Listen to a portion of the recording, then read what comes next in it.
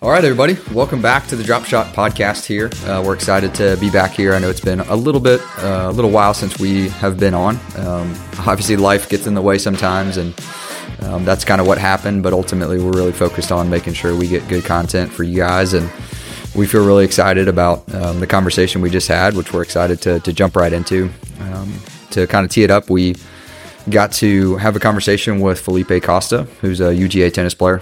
You've probably, if you've been on Instagram or TikTok, have probably seen his reels. It's the Costa Tennis Academy. He does a really good job, really short clips on how to improve your game, more so from a foundational perspective. He's a college student, but he's really, really well-spoken. We had an amazing conversation with him, and we're excited to bring that to you today.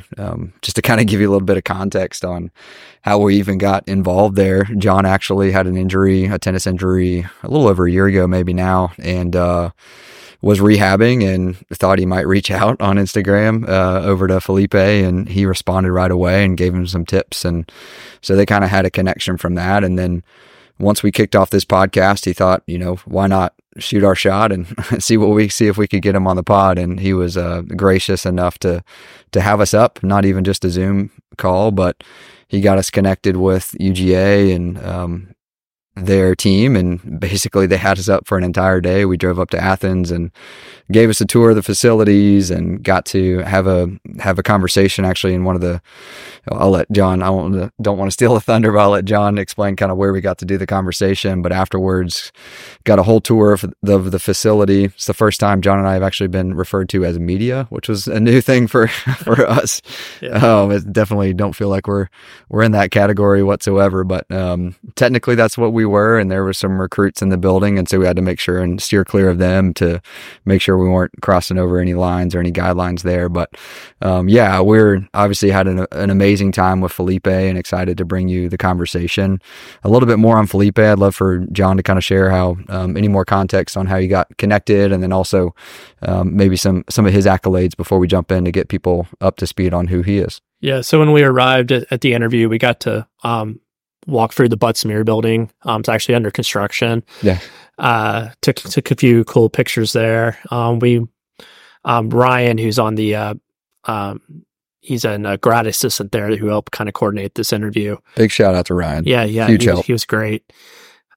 We went downstairs. We were about to interview, and somebody was using the office, and they actually moved us into the legendary Claude Felton's office. He actually just retired the week before. And guys, Claude Felton, if you're a Georgia fan, is like Larry Munson's stature. Like he's the GOAT.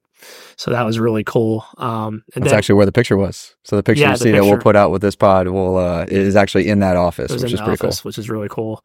When we got done, we got really lucky. There was an event going on, so we had to kind of walk through Butts-Mehre to the new where the indoor practice facility is. So Chad and I got to walk with Ryan in the indoor practice facility where the football team plays, and like that was like incredible. Being a huge Georgia fan. Turns out they have a full golf simulator, which is pretty cool.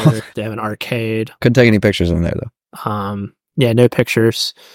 Arcade, and then full cafeteria diner, which is really cool. And then we as we were kind of leaving there, they gave us a tour of the tennis facility. We weren't allowed to walk on the courts because there was a recruit there, but they ended up letting us go up into the press box, which was really cool. But yeah, just it was a really great day.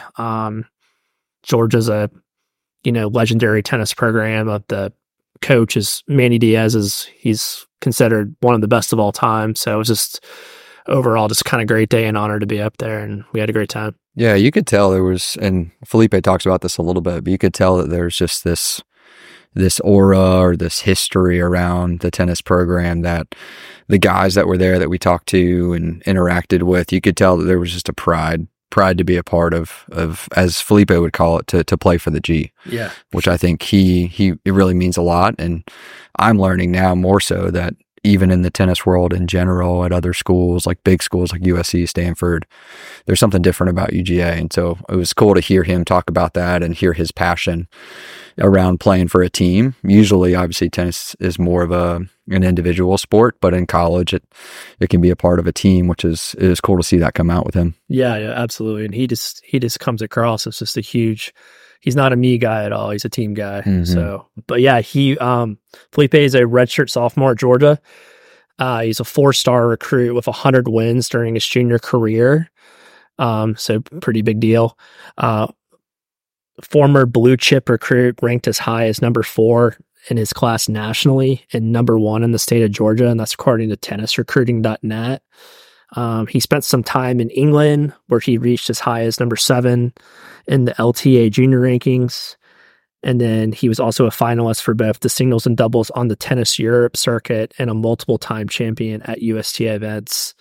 He's Brazilian, really good kid.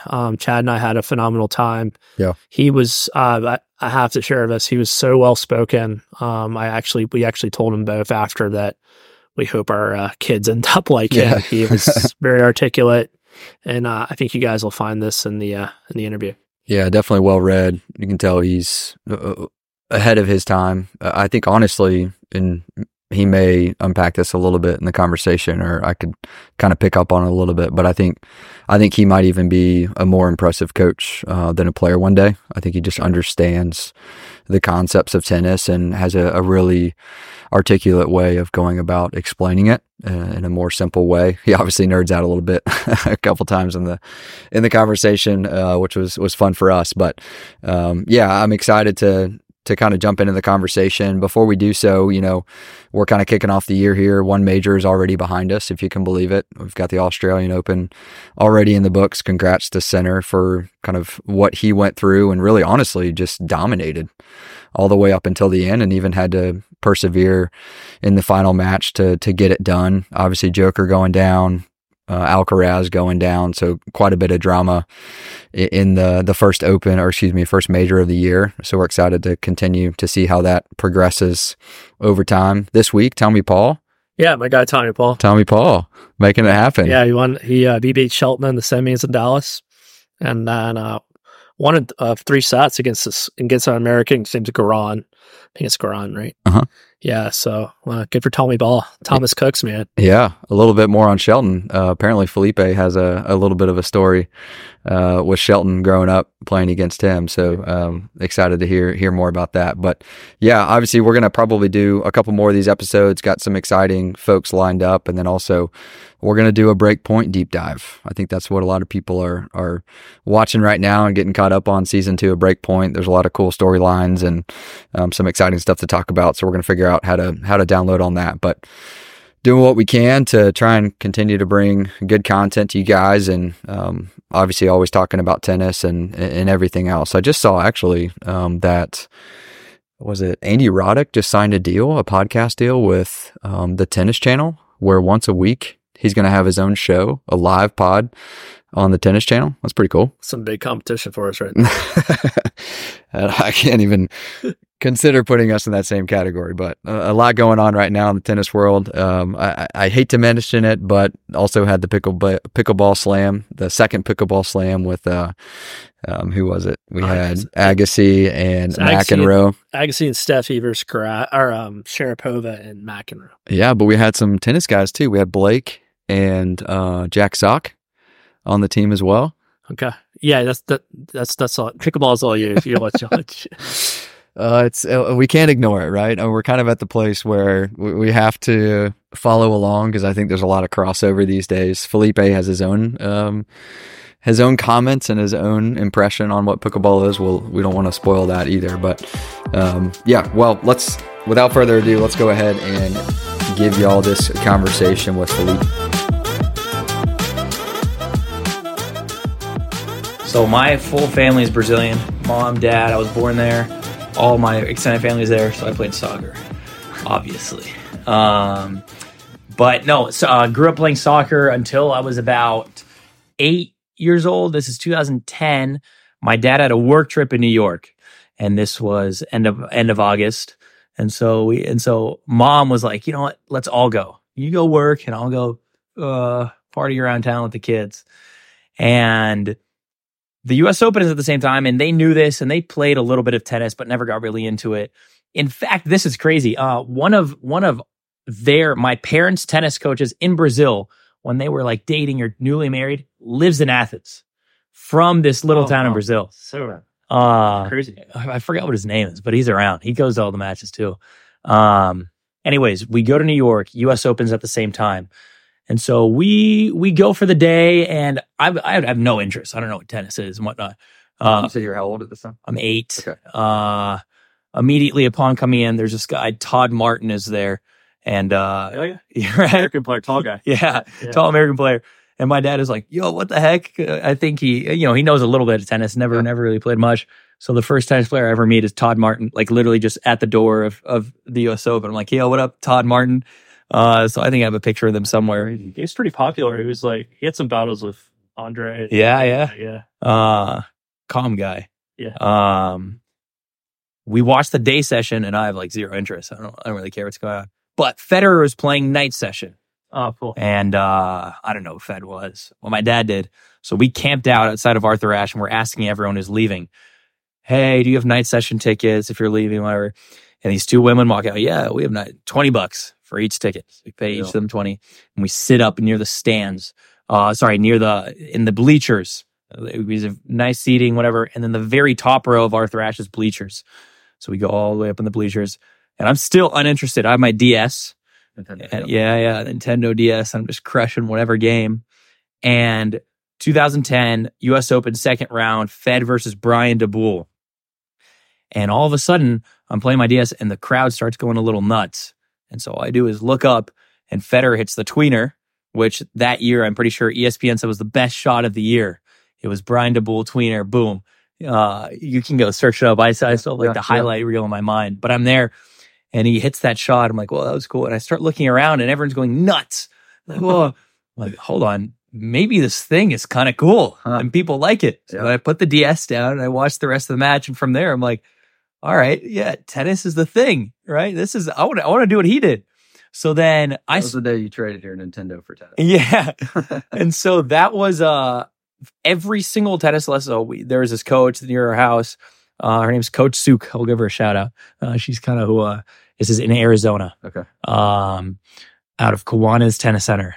And to motivate me to do things, she would be, all right, if you practice 10 minutes of forehands, I'll give you 5 tweeners at the end of the lesson. That's all I want to do. The only thing I want to do is hit a tweener. We feel like tennis is kind of underserved or I just don't know why it's like this secret. Yeah. And it's not, obviously Breakpoint is helping. I want to talk about, I'd love to hear your thoughts. Yeah.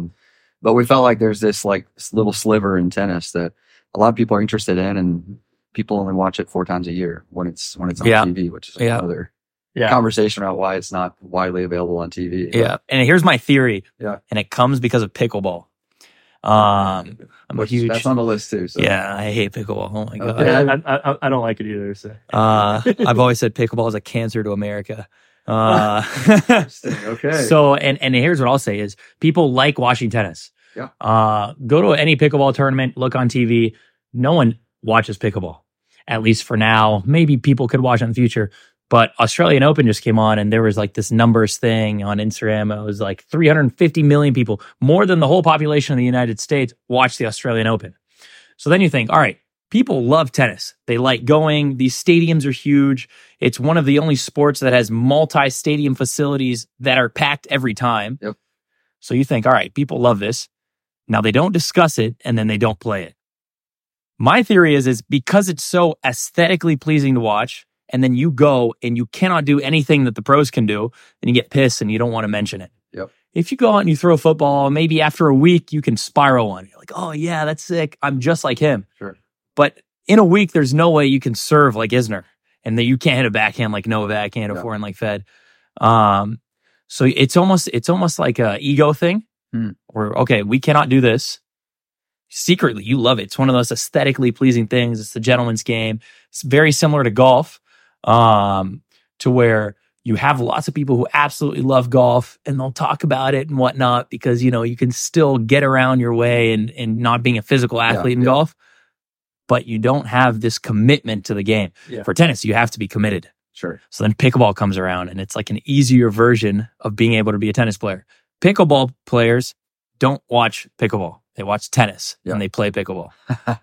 That's true. I get that. That's a good theory. Yeah. As a tennis player, what do you think about the documentary? How do you think that's maybe changing tennis, if anything? What are your thoughts on that? Within tennis, the thing people loved is that, okay, it's getting some attention, it's getting out there and whatnot. And then the thing people wanted more of is like the golf one. Apparently, there's like crazy amount of drama, and the F1 one was like super intense and whatnot. And then I think maybe they sugarcoated the tennis one a little bit, because we know there's some players out there who hate each other, but it's such a gentleman sport. And this was what was interesting about the golf one is golf may be the most gentleman sport, but they managed to get stuff out of them that they didn't get in the tennis one. I think it's great that they're doing it. I think it's it can only help. Do I think they could have tackled the mind of the audience a little bit better? Maybe appeal, like you get like those Maslow's hierarchy appeal to like that first need that they need. I think probably they could have done a better job. They geared it to the people who already like tennis, and this is fun. I want to know a little more. I'm so glad they're doing a tennis thing. But if someone's just randomly scrolling through Netflix, or maybe a friend is talking about it, I would love for them to be like, dude, Breakpoint is right, or like whatever, Full Swing was the golf one. Yep. Dude, you got to watch Full Swing. You know those guys, they hate each other. Right. Yep. I want to see a little more of that, which is why Kyrgios was so great for the game. Sure. And why even now, years after he's essentially stopped playing, hopefully makes a comeback while he's still commentating.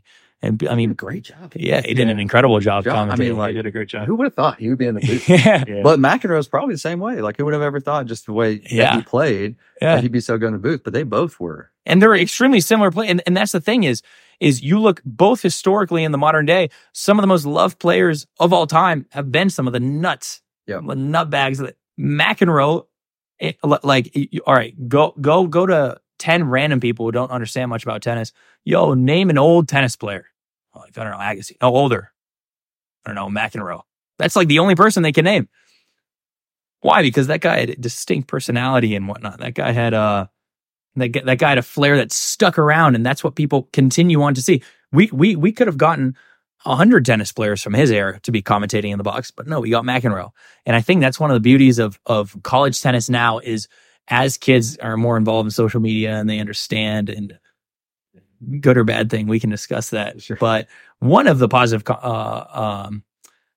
consequences of that is kids are starting to understand personal brand. So Ethan last year, he was kind of like the cool, classy guy, right? But then you had Liam Draxel from Kentucky, who was this absolute nutbag. Like, that guy was insane. That guy would win sets and start doing push-ups and rip his shirt off. But he understood that's who he was, right? And all of a sudden you get these personalities and these kids who start getting a little smart enough to understand it's like, all right, this is my brand. Who was another guy? I think, for example, this year, there's this guy named Jack Pennington Jones out of TCU, just a small guy, and he's quiet. He's like a super spy kind of thing.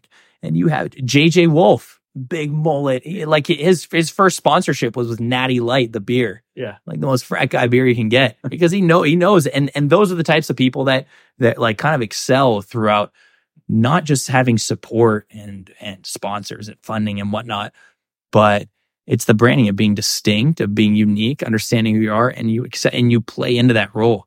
I think as college tennis, especially in Georgia, I think we probably get some of the most attention in the country. It's cool to see these guys try and develop, their personal brand. I mean, it'll help with NIL. It'll help with crowd support. Like Phil was like this warrior, right? And Trent was like this macho captain. Blake is this laid back. I mean, it's kind of like, I don't know, like you take the Goonies or like these random like group stereotypical things. It's cool to see that people are almost reverting back to that instead of trying to be like this all-in-one jack of all trades. No, be okay with being you. Yeah, we have a lot of those right now. Just you think about American tennis, and that's kind of a question for you. Out of those guys, those American guys, 4 or 5 of them right now, they're kind of right there.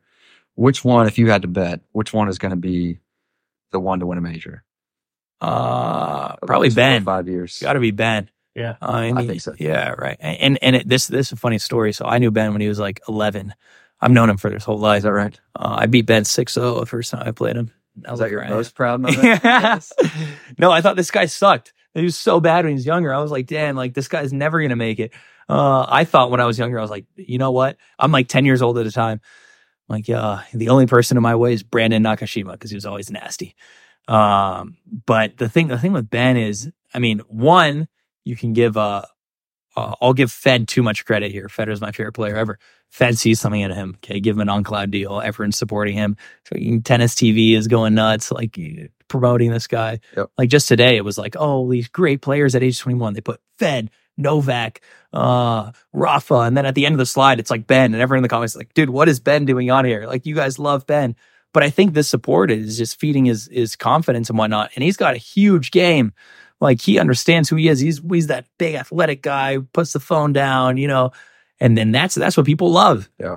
That I can't remember who it was. He's a love me or hate me. You watch them. That's all you can do. And that's what Ben is bringing to the game. He's bringing that Kyrgios aspect. Like, everyone loved watching Kyrgios just because you'd go and you'd watch it and dude, screw this guy. Let's go, Nick. Right? Awesome, yeah. But no, I think Ben has a big potential. And only great things to say about his dad is like the nicest human ever. His coach, right? Yeah. Coach. His dad coached Georgia Tech for a while. Brian Shelton. Yeah, and then he coached Florida. But that whole family is like the nicest family. In fact, I was there. I was like one of the only people in the stands. And this is bad. I shouldn't even be saying this here. He played Isner, a bulldog. I'm like, here we go, Ben, at the Atlanta Open, just because he's one of my good friends. Yeah. And after the match, he came and talked to me and whatnot.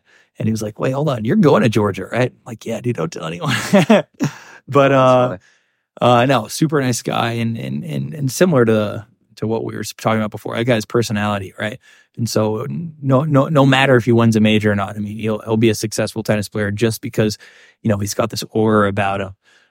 He's got this fan base. He's got a lot of people that's got his back. And that means something, right? If it's very close and you're that guy, and then maybe you start to believe it, even though it could not be true. Yeah, he's got the confidence for sure. Yeah, so you mentioned it, your Costa Tennis Academy. Like, when did that kind of become like, I'm going to do this, I'm going to commit to this? Because you clearly put a lot of time. If anybody is on Instagram right now and follows any tennis account, your videos have been fed to everyone. So I think most people would know kind of who you are from that. Yeah. So when did that start? What's your end goal for that? If it's wildly successful one day, what does that look like?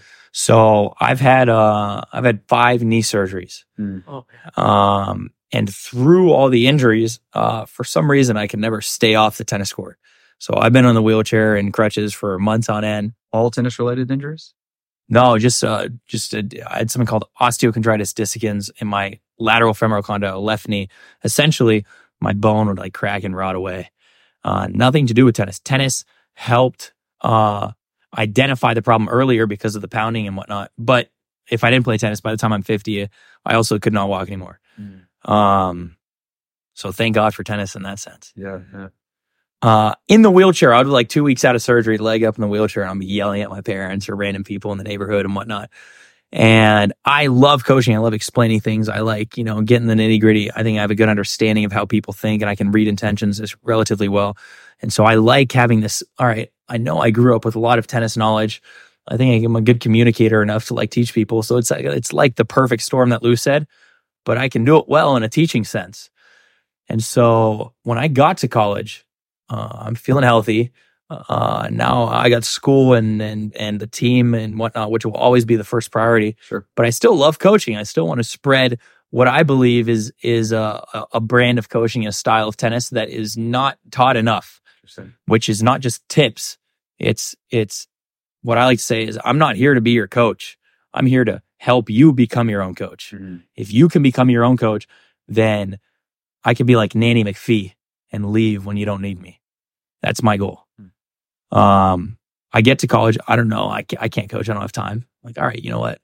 Randomly, what if I made like videos and just like put them out for people to learn? And so I'm thinking like, all right, maybe this is an interesting idea. And the thing for me is the perfect storm part. Like, all right, I can communicate well. I like it. This is something I think I'm good at. What if I make this something a little more than just like a random collection of things I can teach.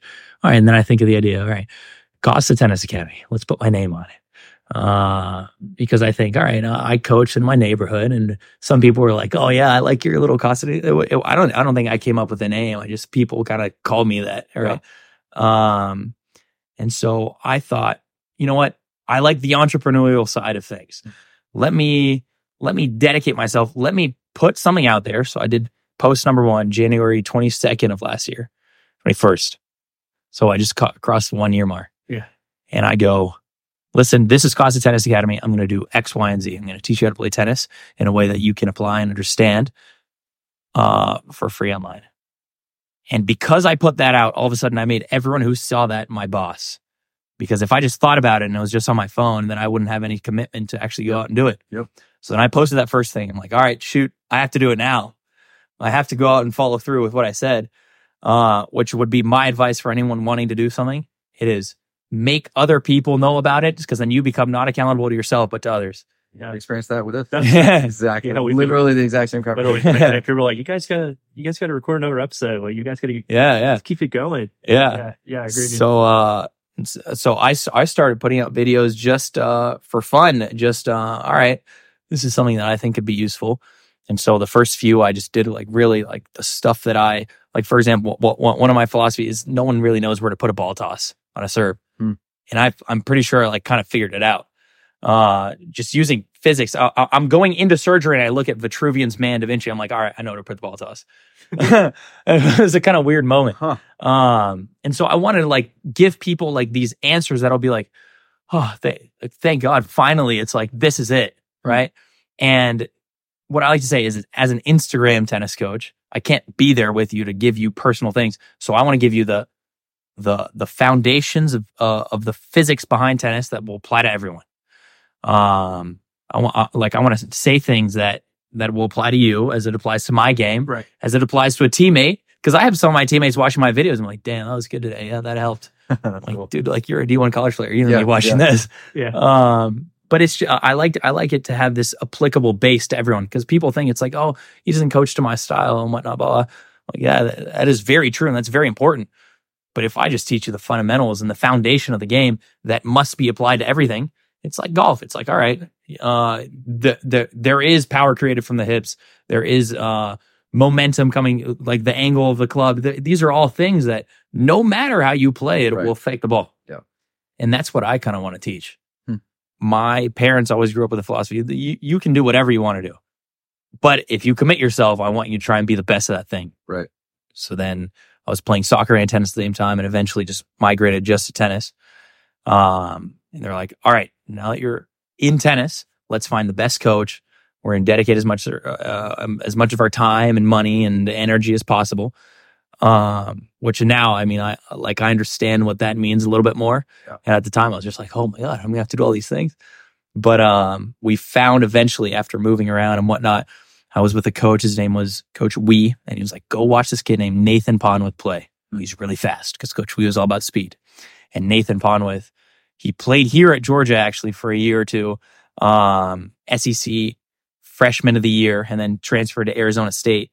I think he was number 1 recruit in the country. And at the time, he's like 14, and we go watch Nathan Ponwith play. I'm like, wow, this kid's unreal. And my mom's thinking, who's his coach? Yeah. So we see Nathan's mom, and hey, yeah, we want to know. No, Nathan's coach. He doesn't like coaching other people. He's just a family friend. And mom was like a little, she's trying to hide something. Yeah. So then Pam Ponwith, super good friends with her now. She owns All About Tennis. It's one of the biggest tennis stores in the Southwest. And we keep pestering her, coming in, and we'll go and buy shoes. Yeah, you know about Nathan, how's he doing, whatnot, and how's this coach doing? And eventually, when my dad comes in one day, finally she gives Lou Belkin's contact information. And Lou Belkin grew up with Manny in Puerto Rico. So before Manny and Lou head coach of Arizona State for 26 years, multiple All-Americans, Grand Slam champions, one of the legendary coaches, coached Team USA Junior Olympics, I think, a couple years ago. There's this guy named Welby Van Horn. Welby Van Horn was this coach out of Puerto Rico. He had 4 courts, and he only gave either one-on-one or private lessons. And he had the number one 12-year-old, 14-year-old, number two 16-year-old, number one 18-year-old in the country out of this random operation in Puerto Rico. Sure. And Manny was one of them. Manny's a great player. Lou won the Little League World Series in baseball and started playing tennis when he was older. But he's a very academic guy, business school and everything. And so Welby was the first person. He hired Lou as the first academy in the U.S. So Lou was essentially Welby's little disciple. And he opened, I think it was in Milwaukee. And he still had this academy. I think he stopped now. But it was out of Welby Van Horn. There was Manny Diaz, Lou Belkin, and Andy Brandy, who coached at LSU and the USTA. Just three legendary American coaches, all from this guy. So this is the root of the source. If you guys want to do some research on Welby Van Horn, that'd be an interesting thing to do. Yeah. But I started with Lou, and Lou was this old, mysterious guy. And before we ever had our first lesson, Lou sat us down and he goes, I want everyone in the family to come to this Starbucks here. I'm like, all right, like everyone, yeah, bring a sister too. And he sat us down and he goes, listen, if I'm going to coach you, we're going to go all in. The sister is going to have to wait at practice. She's going to get pissed sometimes. She's going to just be reading books. I want a parent there every single time because I'm an old guy. If I'm not here anymore, I want you to know what to do. From an outside perspective, it's much easier to see what's happening on a tennis court. I want a parent to know so you don't just feed him random crap when he's in the third set and he wants some coaching and whatever. This is the perfect storm, is what he said. Like, okay, yeah, we'll do it. Right? This How old were you again at this point? I'm like 9. 9, okay. Yeah. And so we start with him, and my Costa tennis philosophy is based on Lou Belkin. The way he coached, every movement has a purpose. I could name every step you could take on a tennis court. He would ask people, he'd go, does perfect practice make perfect? I'd be like, yeah, I guess. He's like, no, perfect practice makes perfect. Not just practice makes perfect. Perfect practice makes perfect. I'm like, okay, yeah, you're right. And it would be so intricate and so detailed and so taking care of every single aspect on a tennis court. That was a Lou Belkin coaching philosophy. So I believe now that I'm almost a better coach than player, one, because I started with Lou and I got this unbelievable understanding, old roots of the game, stuff that Manny will say now. And I'll chat with Manny and his memory will be jerked about the stuff that Welby would say. Like, how do you know that? I'm like, well, I got Lou, right? And so I think I have a very intricate understanding of the game, which to an advantage, after moving around the whole world, England, Chile, Arizona, Georgia now, just 16 different houses. I know a lot of ways to play tennis and a lot of ways to not play tennis. Right. So I think I have a lot of tennis knowledge. Now the detriment is, all right, there's a lot of stuff in my head I can pickpocket or, sometimes it's good to be dumb. But it helps me that my goal is to try and bring awareness to all these different tennis topics. I want to bring a new perspective to the game. I want to bring a scientific approach that kind of gives you exactly why you're doing something. I'm not going to teach you. I'm just going to explain to you why that's happening. I like to say that awareness of a problem is halfway to its solution. So if you're aware of what's happening and if it's one of the most common things in golf and tennis and whatever, it's, oh, why is this happening? Like, all right, if you can at least eliminate this question and you know why it's happening, there's no reason to get too angry anymore. It's just you go out and you work and you fix it. What are some tips to like when you're under pressure? Because I feel like a lot of this, I actually played last night and it was a rain out. We only had one set and I feel like all the guys just kind of came out kind of tight. What's your feedback on John will say being loose? The context that's missing here is this is our USDA first round of the playoffs. We're split 2-2. Yeah. Got to have this line. Yeah. They split the first set and then it starts raining. Yeah. So they had to postpone and come back the next day. So this is a very important. Yeah. It's a thriller. No. Let's go. I think it's not even just the rain delay. I just think a lot of times you could wake up one morning and you're just feeling tight. How do you is it a breathing technique or giving you? So another part of how I grew up is I like studying performance psychology. And this is from when I was 13. The most impactful thing to me was something called the chimp paradox, which I don't know if you guys have ever heard of The Inner Game of Tennis, one of the most famous mental tennis books. They were written around similar time. They didn't know each other, but they completely confirm one another. The chimp paradox has nothing to do with tennis, everything to do with life. And the inner game of tennis is the opposite. So in your mind, I'll keep it very simple. There's the most important thing to understand is that there's two independent thinking machines inside your head. There is not just one you and one brain and one line of thought. When you get angry and you do things out of anger or out of emotion, and then you immediately regret that wasn't you acting. You're like, dude, I don't know why I did that. Like, yeah, it makes sense. If everyone in the world is saying, oh, I don't know why I did things when you're angry or stressed or nervous or, you attach an emotion behind it, there must be some sort of reasoning underlying that. It's not just you as an incompetent individual beating up on yourself and doing things that you know what you should do. So the chimp paradox, like the inner game of tennis, teaches that there are two machines in your head that can think for you. You can make emotional decisions that aren't yourself.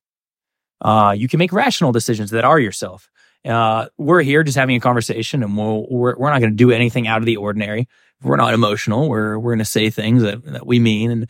But if all of a sudden I point a gun to your head, I don't know what you're going to do. You could do whatever you want. Maybe you could take the gun and shoot him because maybe you thought you were in on him, right? But it's that emotional decision that we don't understand, and it's that similar feeling that we have on a tennis court. Let's say it's a deuce point at 4-all. You got rained out and it's the third set. You'll make a decision like, why did I do that? Why my second serving volleying to his forehand on a deuce point? My whole team is watching there, and then you feel almost degraded or stupid because you made a bad decision. And then you put on the extra pressure and whatnot.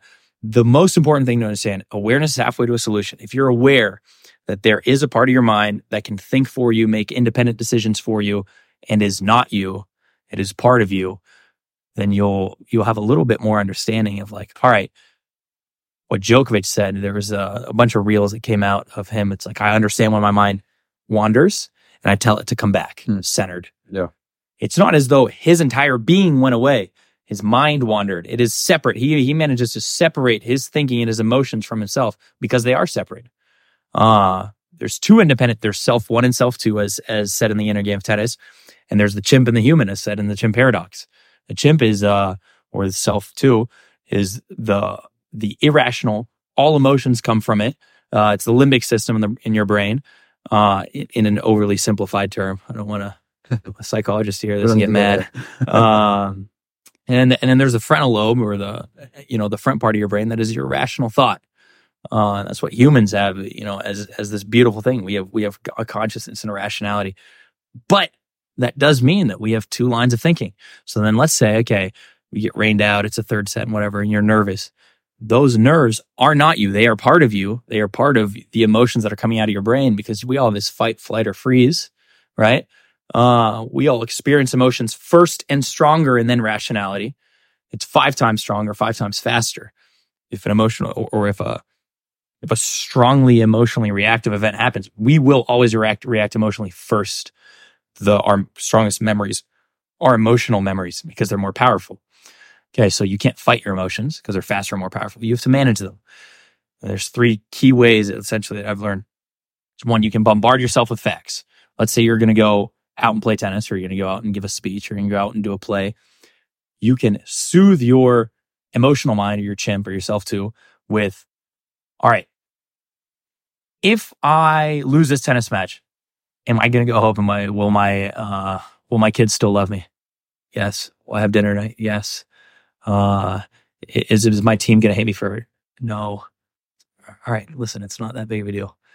You can give it a banana. This is funny. This is one of my best friends is Ethan Quinn, who won the NCAAs last year, and he'll still text me. I'll be like, Filipe, your chimp won me the match today. He goes, I'm like, all right, explain, Ethan. And he'll be like, listen, I fed my emotional mind a banana. I gave it a distraction.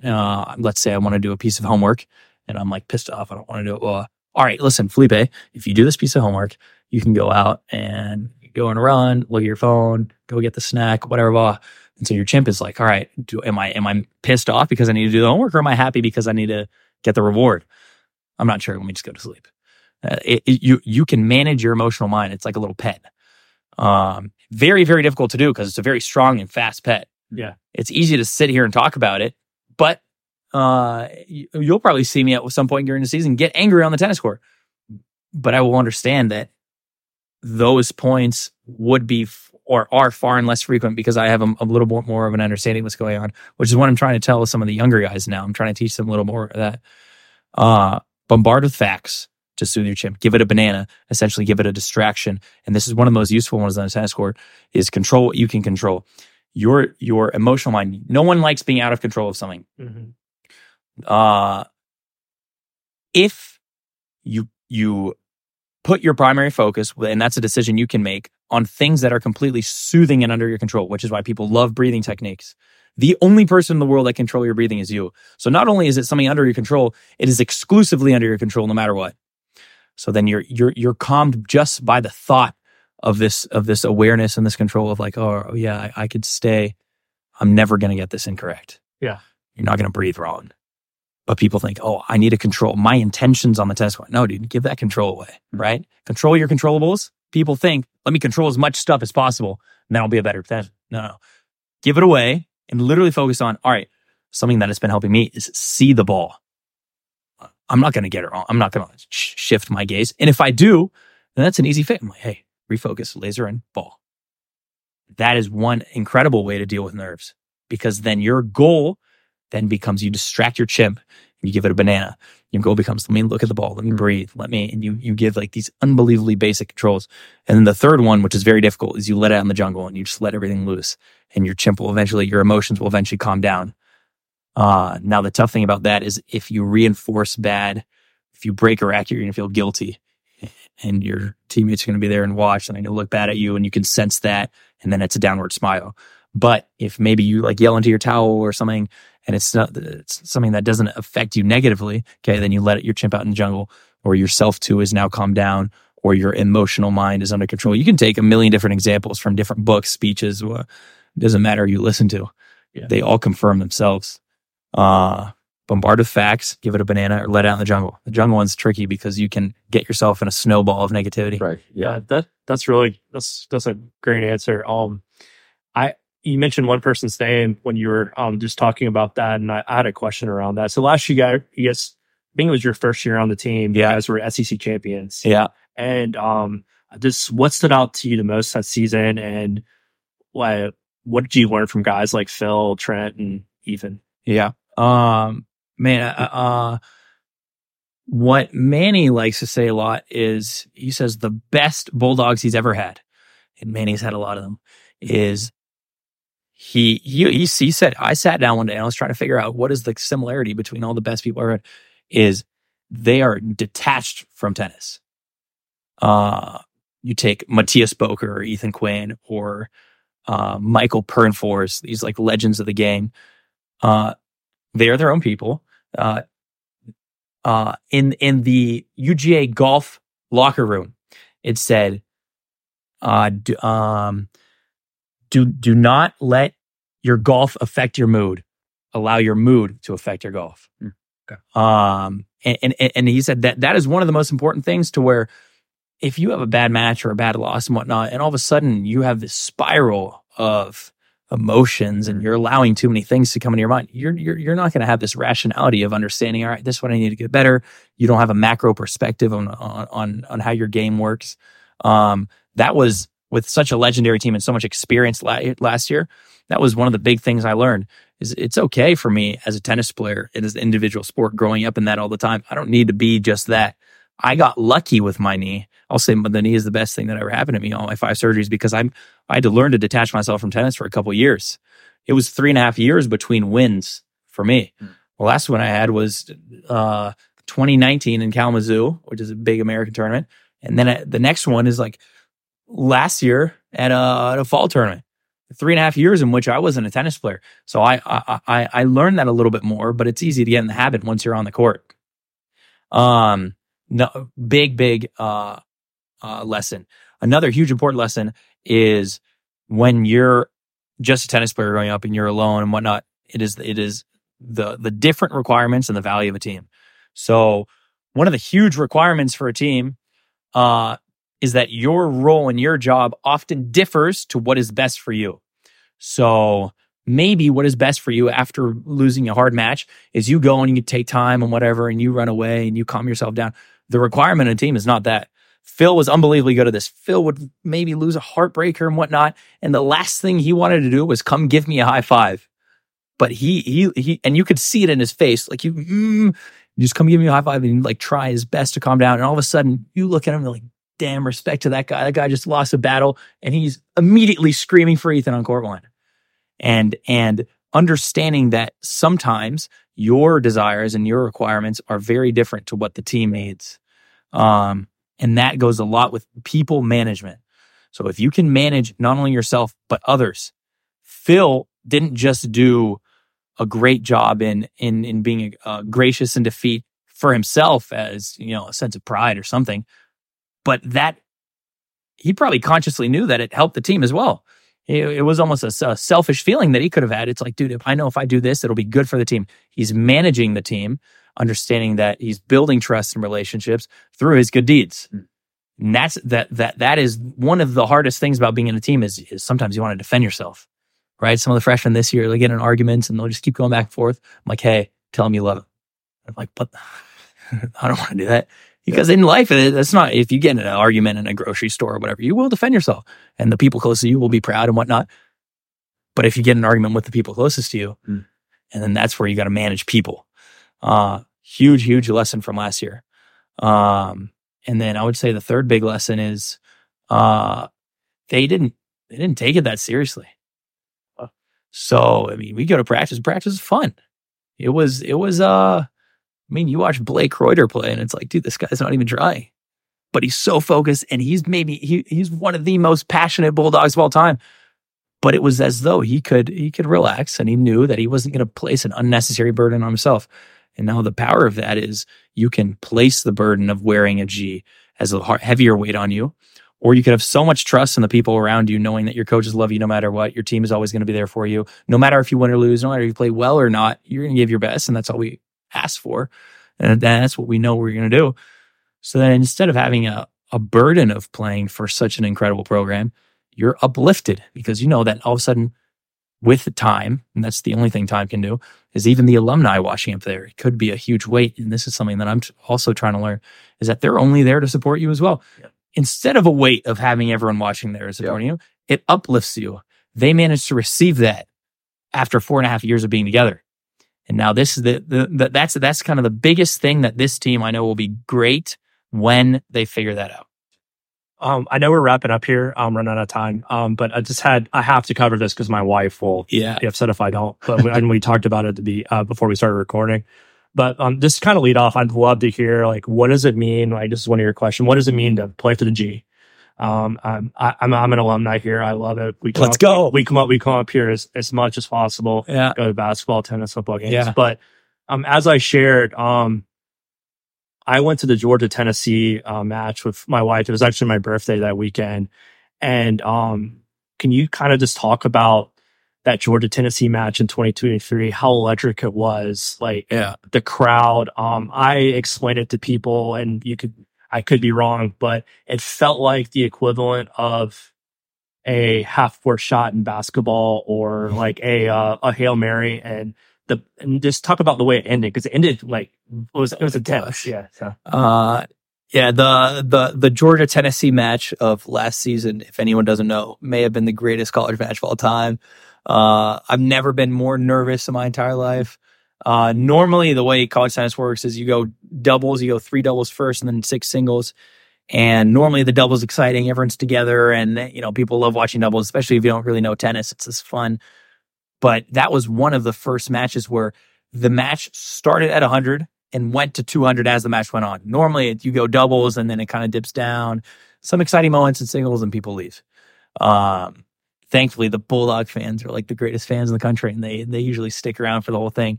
But the Tennessee match was, we were down 4 4 match points in doubles, so to lose the doubles point, and Blake and BJ at court 3 somehow managed to clinch that. We come back in and we're like, yeah, we're fired up, or we won doubles, but we're still like everyone. It's as though like everyone is like buzzed off of their mind, and they're like their eyes are like in every direction, just like in the locker room. We're like, because we hate Tennessee, and we go out to singles, and it's a battle, and it's only closer and closer. We're 17 match points down on multiple courts. It was crazy.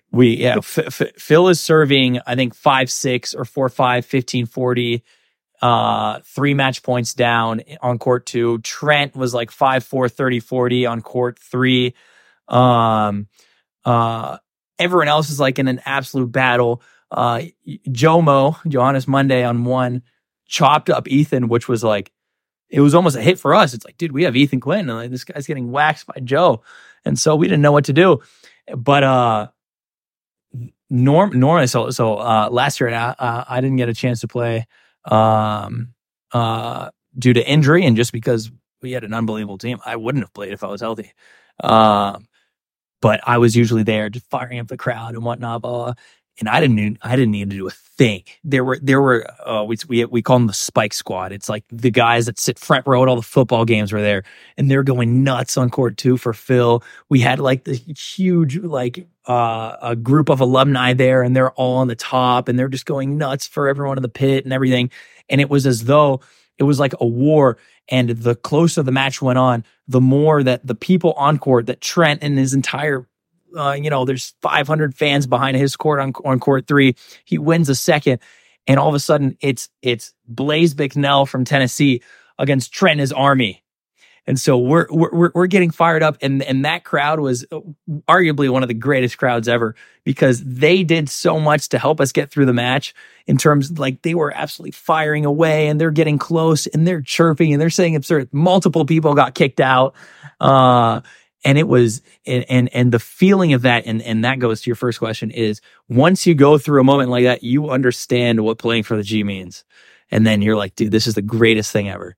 Like I think that MD could be like the greatest college coach of all time. I think that Georgia could be one of the greatest tennis schools of all time. You take, obviously USC being essentially the winningest school. You take some of the winningest, all right, you go Stanford, USC, UCLA. All right, beautiful areas, California, growing up throughout, the 60s, 70s, that place is no better place in the world to be. But then you get out of the blue, a public school in the middle of Georgia, Athens, Georgia. No one has ever heard of it. And Manny and Dan McGill managed to build this up into one of the biggest tennis empires of all time. And there's intricacies behind that. Recruiting for a public school is much harder than private schools like TCU or some other stuff out west. In a place that is a lot less desirable, that people don't know of. It's just a football school. Yep. Historically, now we've gotten unbelievable academics, but historically, I don't know if Georgia academics was anything near Stanford. And somehow we managed to build this random town in Georgia into one of the greatest tennis empires of all time. You go into the trophy room, it's the most absurd thing you've ever seen. Manny's been here for like 42 years, and we have 42 SECs. Like, that doesn't happen. And so you realize it. When you come in, it's this scary, and it's this weight, and it's like, dude, I don't even deserve to be here. Like, I don't know how much longer Manny has here at Georgia, but I'm still trying to get around the fact that, like, if Manny leaves and I'm still here, I'm like, dude, who am I to be on Manny's last team? Yeah. Like, we should have fed Novak, Alcaraz, and like, they deserve to be on Manny. I don't know who I am, but there's so much support, and it's something that I'm picking up on, and it's one of the huge lessons of last year, that it's like everyone goes through that. It's like, who am I to be here? But then you have all these alumni and these older captains, these teammates and the coaches, and it's like, no, you're exactly where you need to be, and you get this unbelievable sense of confidence, and you get this sense of pride. And so I was at Arizona State for a year, and we would have team meetings, multiple team meetings about, guys, look at Georgia. They wear their G better than any other school in the country. Mm-hmm. No one takes more pride in wearing a logo than Georgia. I'm like, shoot, I need to go there. Right? It's one of the reasons I left. Yeah. It was, we're talking to USC. We're playing them indoors last year. And his name is Brad Fry, an unbelievable player from USC. He was like, oh, yeah, I mean, USC's top 5, top 10 in the country. Like, yeah, I mean, dude, we wish it could be you guys. What do you mean? Like, I'm pretty sure they beat us once last year. I can't remember, but it was very close.